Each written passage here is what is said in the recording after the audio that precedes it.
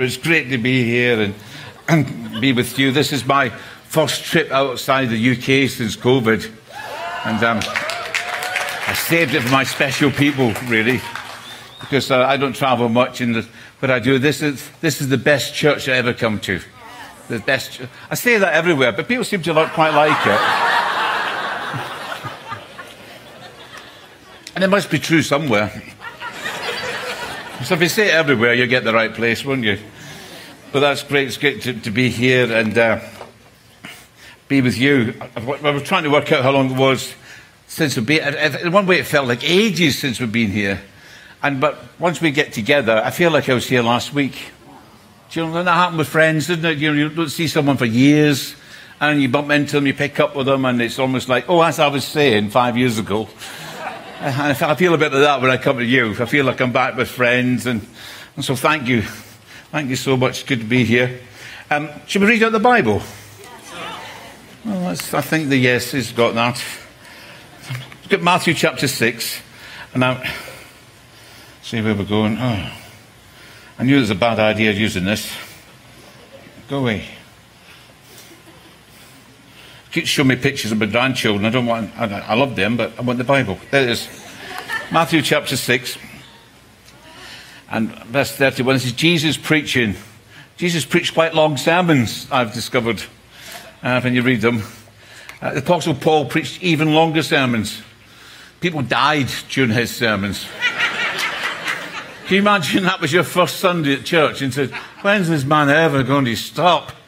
And somebody falls out a window and drops on a ledge and dies. You think, well, at least we'll stop now.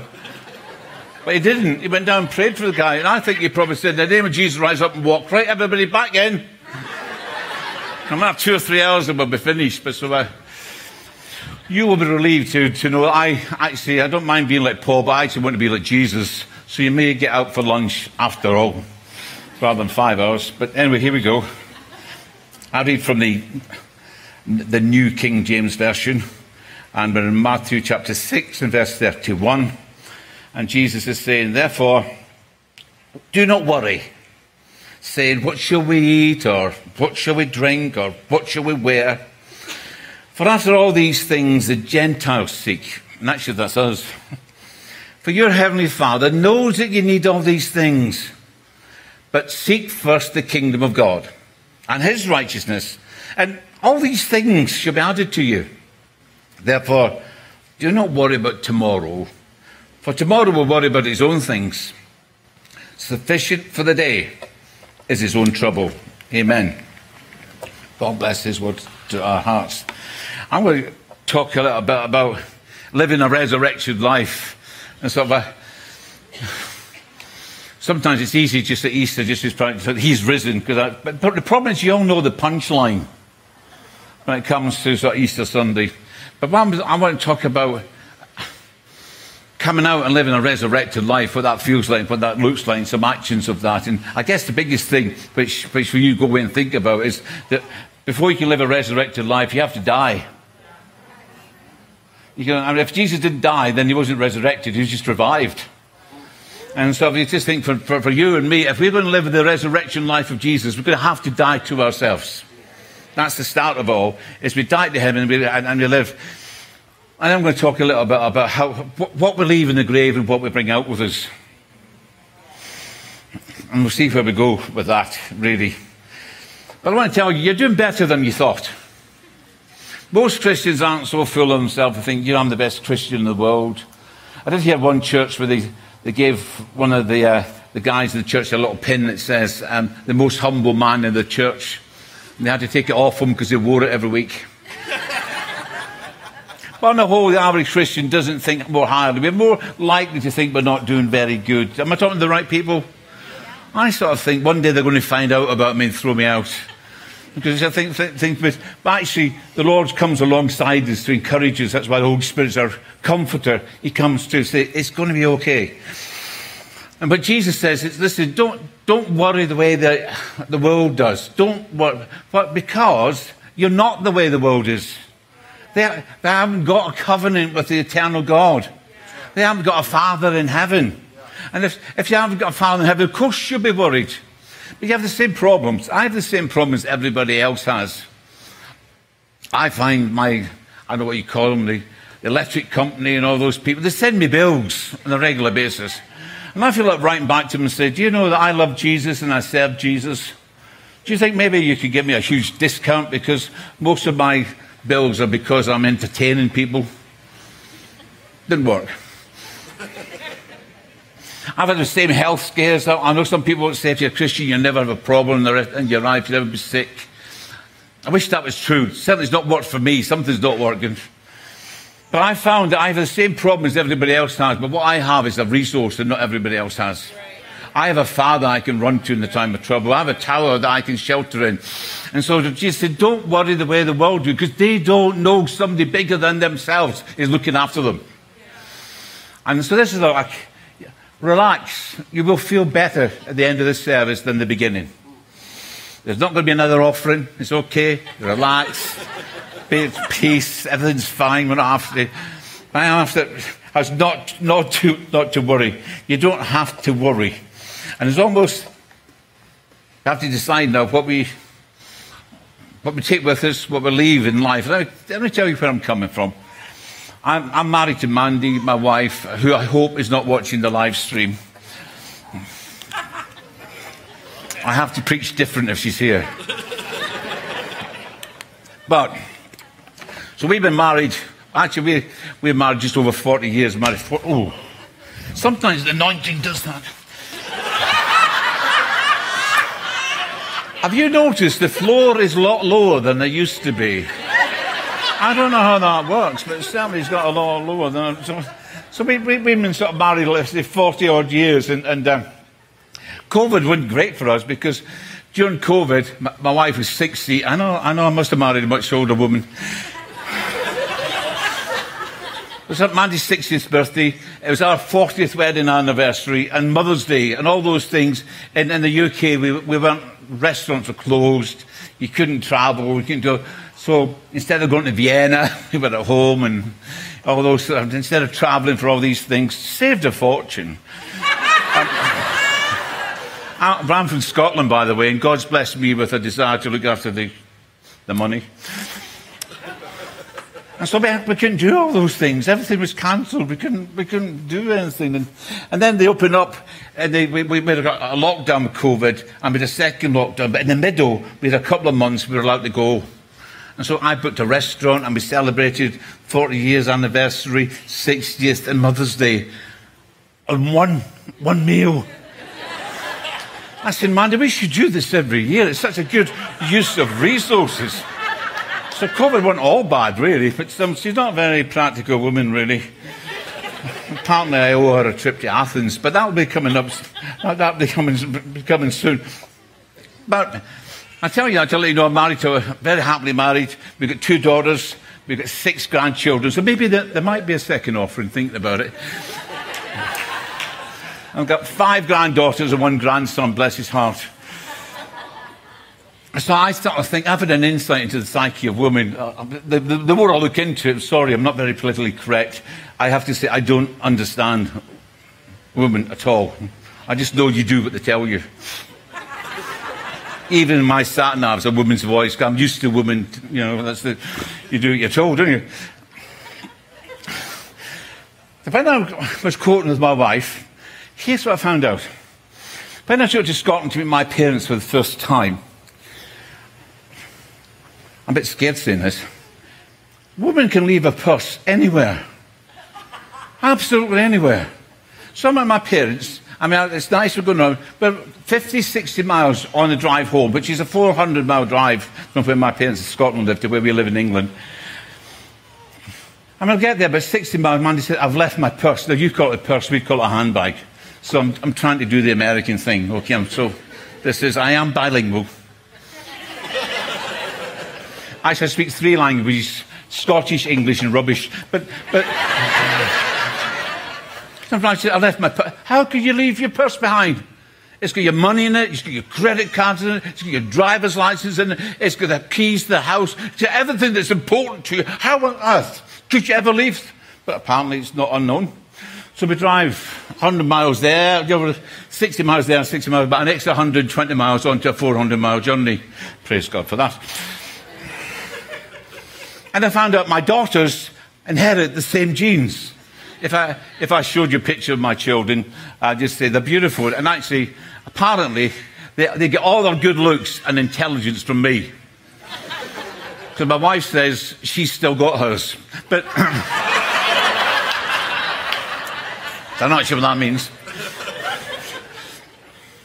And I found instead of having to check, have you got your purse? It's, have you got your purse? Have you got your purse? I have been seen in all sorts of restaurants on my hands and knees looking under chairs just to make sure that they've not left something behind from little toys.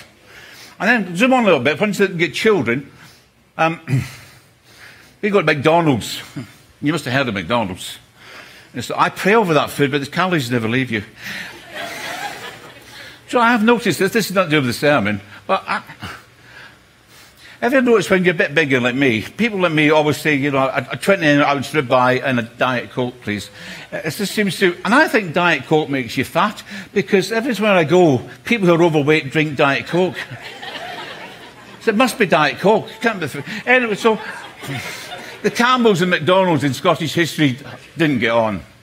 We fought a lot. So I go to McDonald's as an act of reconciliation. I just feel that now I'm a Christian, I should be reaching out to these people. And I've sacrificed my body for this, you know, it's no small thing. And then I find out when you get there, they have things called Happy Meals, which keeps them happy. And then you must have seen, it's like when it's time to go, put that in the bin. No, you're not taking this, it's just a load of rubbish. Right, you have the toy, but you're not bringing the box. Because your car's full of boxes. The box is rubbish. You just throw it away. Well, keep the toy, and I'll get rid of the toy when you're in bed. And so, but I don't know where, I have no idea. And it's almost like there's a big thing. We have to take the box. The number of times I let them take the box. One time we went to McDonald's, we had this scene with the girls. I wanted to take my box. We got in the car. Halfway down the road, Mandy says, I've left my purse behind. You've left your purse, and they've brought Happy Meal boxes. Simply I'm going to ask you, what do you need to leave behind? Are you sure that when you come out the grave to live the resurrected life, that you brought your purse, that you brought the things that are important? Or are you sort of carrying in your hand the boxes which are meant to be disposable and thrown away, the things that aren't that important? Jesus is saying to them, I want you to come out into resurrection life full of faith and not fear. Don't be worried. But see, faith and fear have got something in common. It's this. They're both based on something that's not happened yet. Faith and fear are both our response to something that's not yet happened.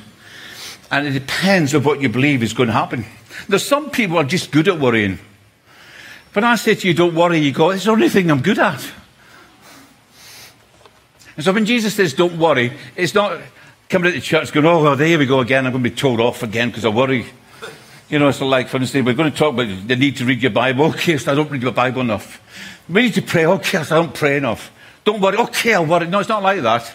Jesus, it's the opposite. He's saying, hey, you don't need to worry. Your Father's got this. It's okay. I'm not telling you off for worrying. I'm saying, you don't have to. I'm going to lift it away from you because I'm going to tell you who's actually looking after it. You'll be fine. I don't worry about much because, quite honest with you, my wife is so good at worrying, I sort of leave it to her. Like if I say to Mandy, I've a bit of a headache, Ray Mandy, and she's what I call a catastrophizer. Do you know what a catastrophizer is?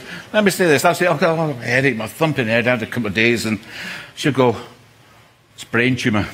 You've probably got brain tumour. You need to get a scan. You need an MRI. That's a brain tumour. You go, oh no, you're going to die. You're going to die. You're going to die. You've got brain tumour. You'll be dead before Christmas. Oh no, who's going to pay the mortgage? You're going to be homeless. They're going to be out in the street, nowhere to live. It's terrible. What on earth are you going to do? And stuff like that. And I was thinking like an Advil or something.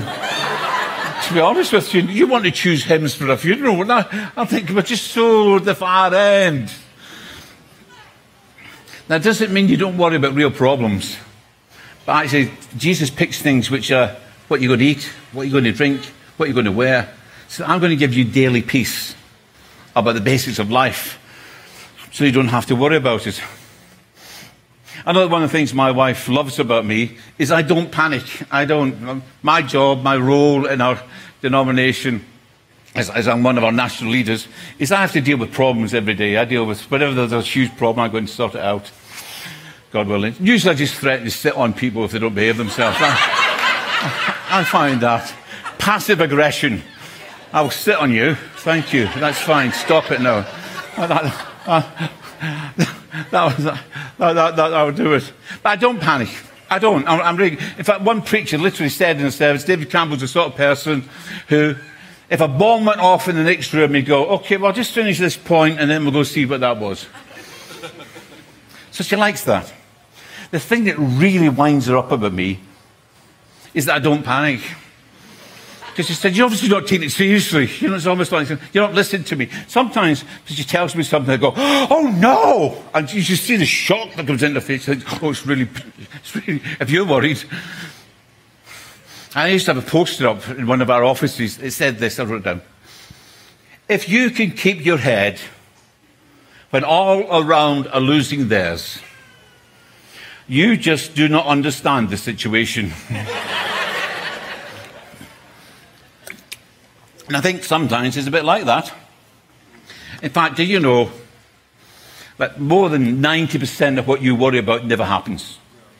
Maybe 95%. I used to be an accountant, so I'm very good at statistics. If 90% of what you worry about never happens, you know what that means? Worrying really works.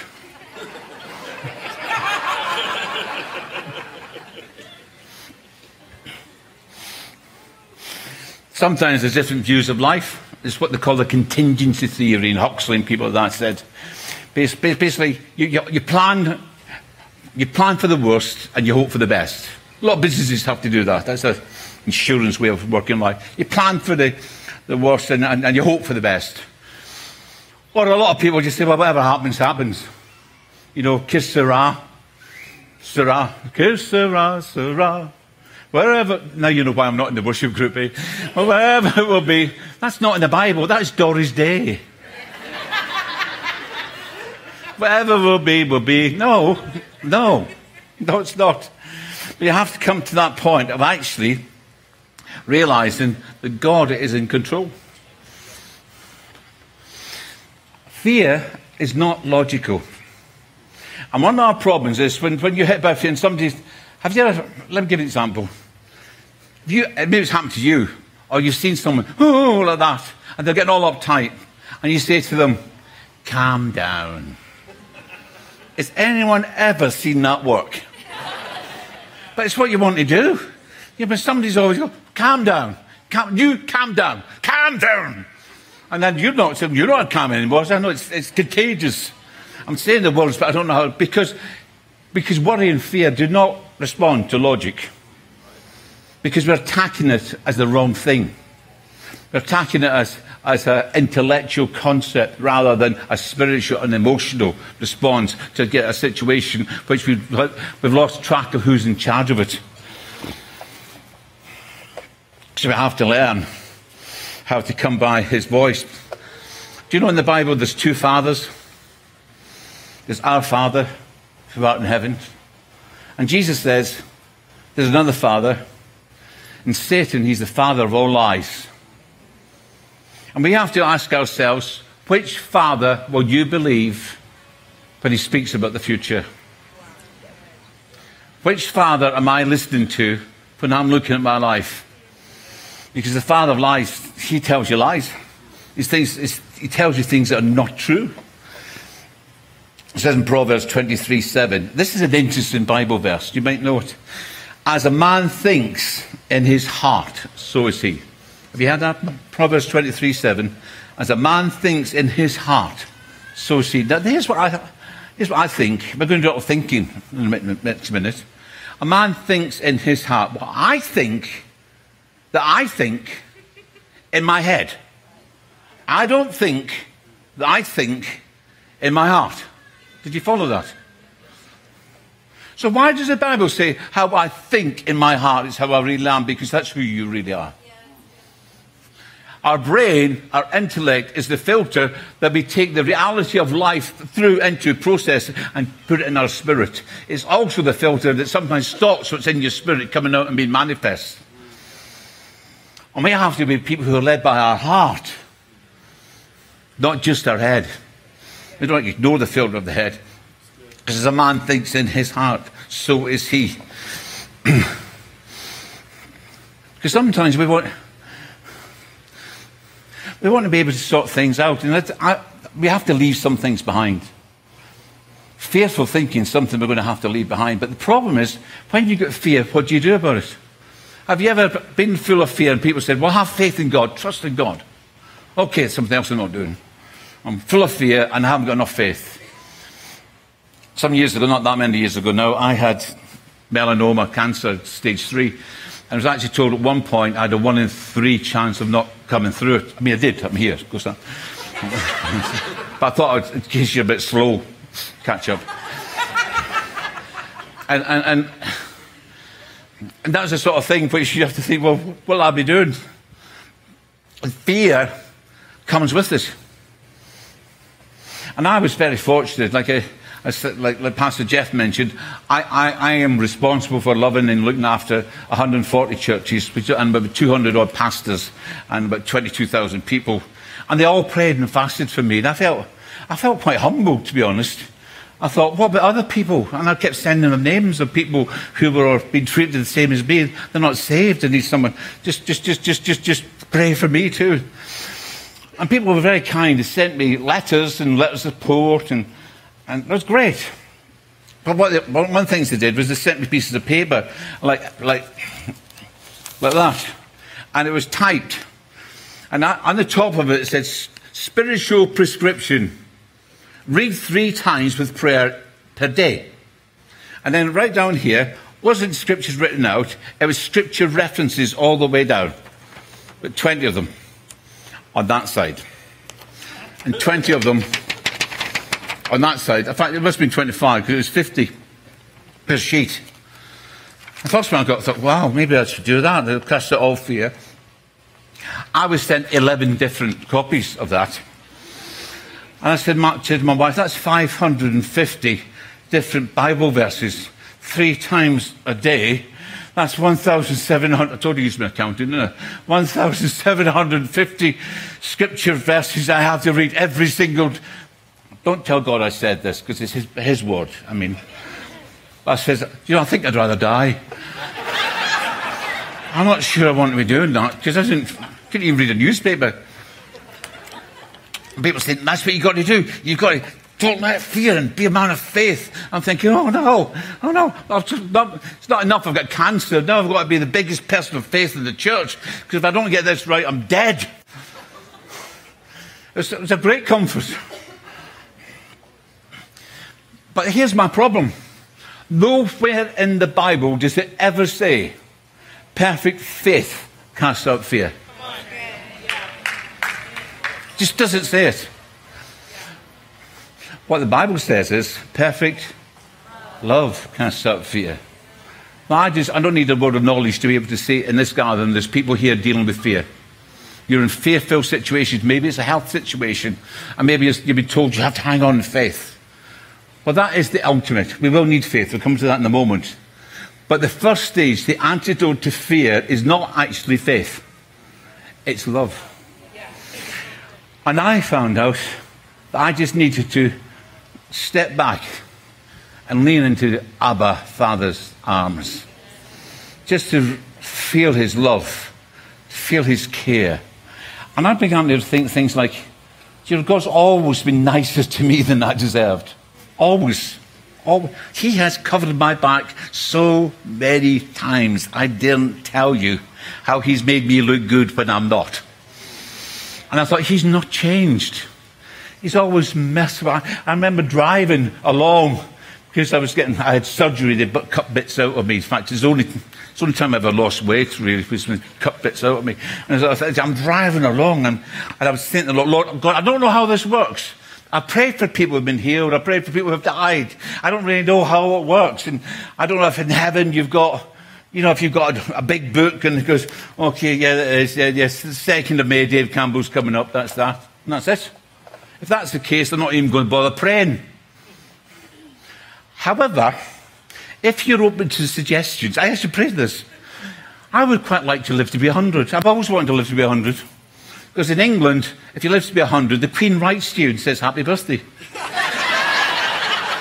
And when I was a little boy, I thought, I would like that. I neglected to work out the Queen was the same age as my mother.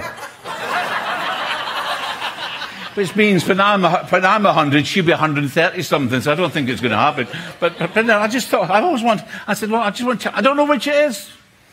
At other times I'm driving along and said, God, I'm holding on to you by faith. And God says, are you holding on to me or are you gripping because you don't want to let go? I said, I don't know, Lord. And I came to a place, maybe it's faith, but I came to a place before that saying, Lord, I trust you.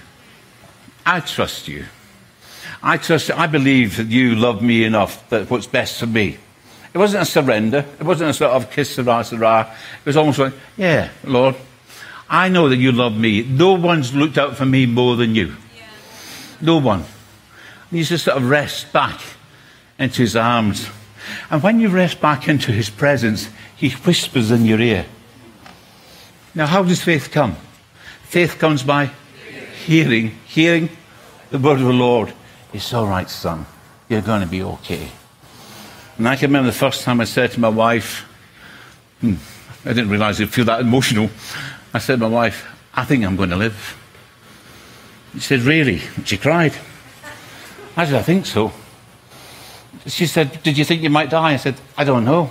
I don't know, to be honest with you. I'd love to be able to say to you, I was such a man of faith. As soon as I stand on promises, I stood hopefully on the promises. But there came a day when I just felt, I think, Lord, if the Father wanted to take me, then I'd want to go. I said, I think he wants me here, Mandy. I think he says he's going to look after you. And I am.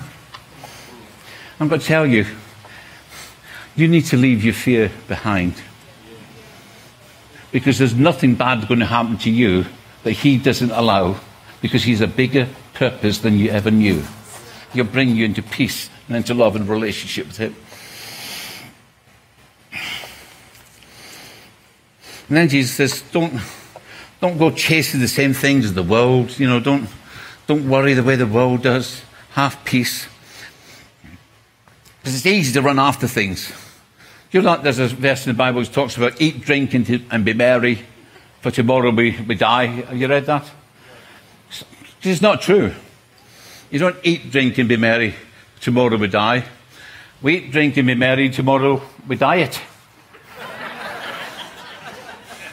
We call it building up the temple with calories. And sometimes, and actually, we're not. We're building up the temple. We're overweight with a hangover. I have a hangover today. My belly hangs over my trousers, but I'm not going there. Even that's too personal. But we get there.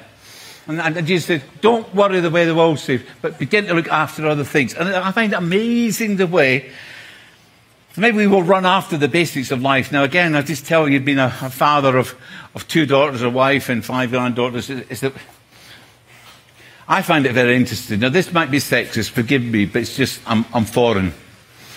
So you have to accept it. It's just not personal, it's just Scottish people, all of this, aren't we, Alan?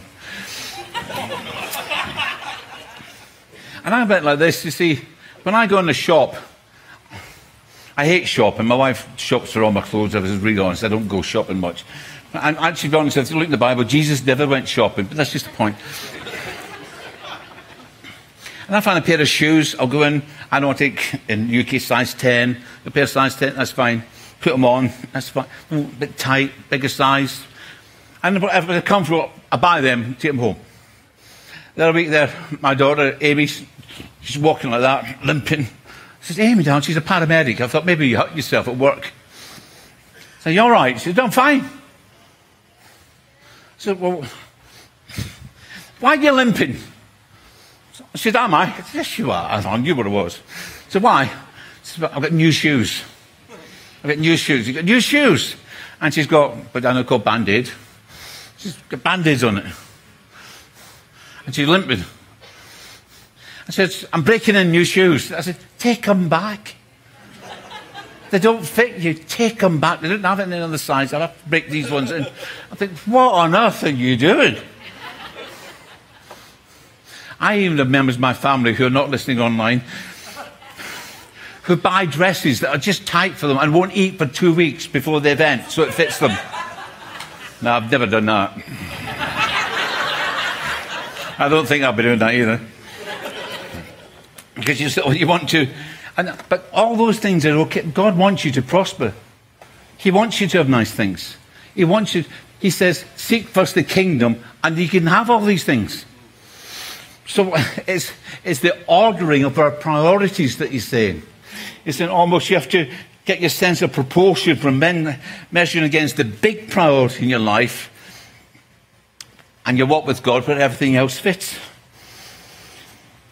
And if I was to summarize everything I've said today, and I'm nearly finished, lunch is coming, is let your faith prioritize your priorities. Let our faith, our walk with Jesus, prioritize our priorities. And decide what comes first. Because Jesus said, but don't seek these things, but do seek the kingdom. It's almost as if he's saying, I don't want you worried about all this, what you're going to eat, what you're going to drink, what you're going to wear, but I know what you're like. You'll have to worry about something. So I'll give you something to worry about. Now, I don't think it's the same. I don't know if your parents were like this, but when your mother used to say, if you don't stop crying, I'll give you something to cry about. I don't think that's what Jesus is saying. If you don't stop worrying, I'll give you something to worry about. You think your troubles now? I could send you a few things to... But that's not what Jesus is saying. He's saying, no, all that energy, all that nervous exhaustion stuff that you're pouring into worrying about things that actually you're not responsible for working out. If you could release that into worrying about the kingdom... wow, things would really happen. How many 5, 6-year-olds sit around the table, Mum and Daddy, and say, how are we going to pay the food bill, Mummy? Can you imagine a 5-year-old saying, Daddy, I think you should put the light off because the bills are big? They just don't do it. They just assume Mummy and Daddy, they know how to pay the bills. My experience of trying to give children just to look after 100 square feet of a bedroom is way beyond most of their responsibilities. I remember my youngest daughter, she'd never clean. So now when our children, I said, just you wait till you're a mother and I will get my own back in you. And I have to be a man of my word. I have to be. And so her daughter was coming and she's going to put something away. I said, Nevaeh, just drop it on the floor, princess. That's what your mummy used to do. And her mum was going, very funny, Dad. I said, I told you I would. I try to warn you. I told you I would. I'm a man of my word. They don't have to worry about those things. Somebody must, though. Otherwise, it's child neglect. And your father is saying, it's not been irresponsible. It's actually been responsible to believe your father's looking after these things because I am doing these other things. And get released from all that fear and all that worrying. But you have to worry about something. Yep, and he says, what about the kingdom? What's the kingdom? Well, briefly, it's where the king rules.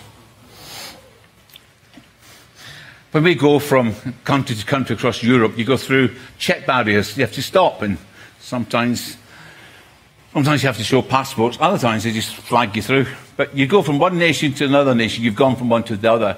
In Jesus' time, there weren't any barriers like that. You just end up going to a village or a town. And the way you found out which country you were in or was which king do you recognize in this village? Which king do you obey? Under whose rulership do you come?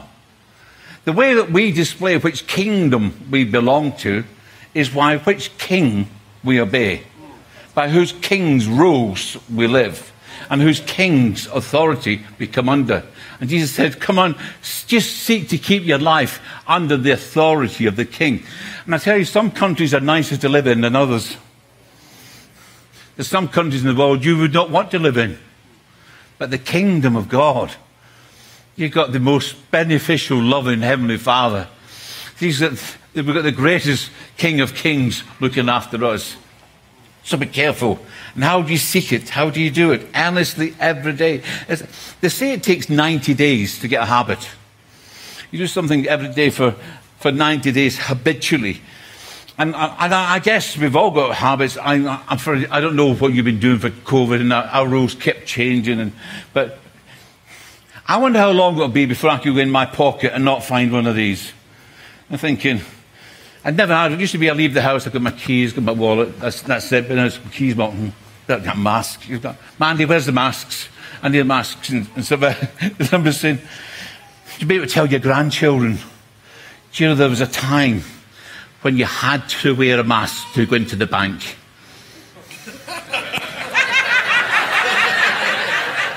They wouldn't let you in the bank unless you had a mask. Because if you didn't have a mask, then you were there to rob it. Life's changed. Life's changed. And I have to think, that's one of the things I am definitely leaving in 2021, 22. I'm leaving some things behind, but there's some things you cannot afford to leave. That resurrection life, that following the Father. I'm beginning to realise that I put my priorities first. And let me just tell you about how we talk to God about that, how we pray about that. Because, you know the Lord's Prayer, our Father, we call it the Lord's Prayer, but it's because the Lord gave it to us, not because he prayed it. Because he didn't need to pray, forgive us this day, did he? But it's the Lord's Prayer because he gave it to us to pray. And I find it interesting, one of the little quirks, at least twice, the disciples asked Jesus how to pray. At the beginning, in the Sermon on the Mount, Jesus said, when you pray, and he says, our Father who art in heaven. And then towards the end, after they've seen him, they come back and say, would you teach us how to pray the way you pray? And Jesus said, okay, our Father who art in heaven, and repeats himself in 3 years before, which I found really comforting. I think after 3 years in the School of Supernatural Leadership, they're still on Prayer 101. And so am I. And he says the same prayer, but it's interesting what he says to them. He says, when you're on your own, when you're by yourself, and I'm going to keep going on this till you get the point. When you're on your own, by yourself, go lock yourself in the room, on your own, by yourself, so you won't be disturbed, and pray. So basically, the big thing he's saying is, when you're by yourself, on your own, all along, go into a room by yourself, lock the door so no one's going to interrupt you, so you're going to be what? By yourself, all alone, and then pray and say, now, you don't have to have a high school major in English to know that when you're on your own, you don't talk about we. If you do, we may need, there are people here who can pray for you. There's people here who talk with it. We don't have the plural. You say, we should have said, my Father who art in heaven. That's correct grammar, wouldn't it be? Except Jesus says, even when you're on your own, even when there's no one with you, even when you've locked yourself in the room to make sure there's no possibility of someone else being with you, never forget you're part of the body of Christ. Never, ever. Lone Christian, and people say, you don't have to go to church to be a Christian. I'm sorry, I don't agree with you. You can't be a Christian without wanting to meet with other Christians. Jesus said you will always want to pray, our Father who art in heaven. And when you pray that prayer, it's like somebody said, the average little boy's prayer when he talks to God is, good morning, God. My name is Jimmy. Now, gimme, gimme, gimme, gimme, amen. That's the prayer. And my name is Jimmy, gimme, gimme, gimme, gimme. But Jesus said, I don't want you to pray like that. I want you to pray kingdom first. Our Father, what? Who art in heaven. Jesus says, seek first the kingdom. Who art in heaven, hallowed be thy name. Thy kingdom come. Thy will be done on earth as it is in heaven. Gimme, gimme, gimme, gimme, gimme. Give me this day our daily bread. Give us, lead us not to. Because He's not saying it's either the kingdom or having your needs met. He says it's about prioritizing. When you put the kingdom first, and when you begin to put God first, then you can ask, knowing that he has already taken care of that. That's part of your daily package. Seek first the kingdom of God and his righteousness. I'm going to finish with this because when I was growing up, people used to dress up to come to church. Can you remember those? Anybody else? No. In those days, women wore hats to church. No, it's only men that wear hats to church. Usually drummers and musicians. Baseball caps, that's what it comes. And I loved having new clothes. I always got, I don't know what it was. The first Sunday in May, we got new shoes. And they had to keep them good. In fact, you couldn't really play football in them until they were too tight and they hurt. But when you come out into resurrection life, all of us are going to have new clothes on today. He said, I'm going to take your robes of unrighteousness. You have your right. Because my robes of righteousness are like filthy rags. Jesus said, I'll take them. I'm willing to exchange your filthy rags. And I'm talking filthy rags. And I'll give you a robe of righteousness. When we come out to live in resurrection life, I'm wearing a robe of righteousness. And you know, I can't afford it. But it's totally paid for. Totally paid for. Nobody here can afford to buy a robe of righteousness. Everybody here can have one. And you're watching online, can I say to you, today's the day. Easter Sunday, resurrected life, to come and say, Lord, take my filthy rags. Jesus, you died on a cross to pay the price, to set me free. Because Jesus has come now to take away all fear, to bring the truth that sets you free. Last thing to say to you is there's a difference between facts and truth. My mother, who's just went to heaven recently, she used to say things. I used to think, if you had been around when the Bible was written, that would have been in the Bible. And one of the things she taught us was half a truth is a whole lie. So if I tell you half the truth, you go away believing something that's not true. Now, I've not said anything that's not correct, but I have misled you. And that's the same as a lie. Because truth sets you free. I'll give you an example. Here's a factual statement. I am a miserable sinner who deserves to be separated from God for all eternity. Fact. Does it make me feel great? No, actually it doesn't. But here's something else. It's only half the truth. I am a miserable sinner who deserves to be separated from God for all eternity, who Jesus Christ, God's Son, died naked on a cross in my place, that my sins would be forgiven, that he was buried for 3 days, and that God raised him up on the third day. And today he stands and says, I am he that liveth and was dead, and behold, I'm alive forevermore. And he said, you are going to come and live in eternity with me forever and ever. Amen. Now that's the truth. The other bit might have been true, but the truth has set me free. Which father are you going to listen to? We're going to pray in a moment. And I'm going to suggest that maybe we just visit the tomb of Jesus for a moment.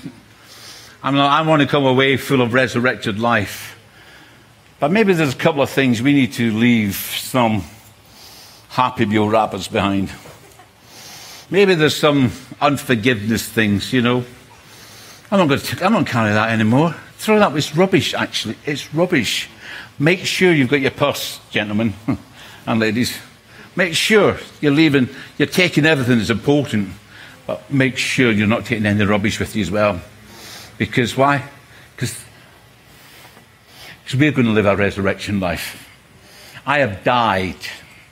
The reason that I can live a resurrected life is I'm choosing to die to everything that was the flesh. I'm choosing to live for Jesus. Amen? Amen? Let me pray for you.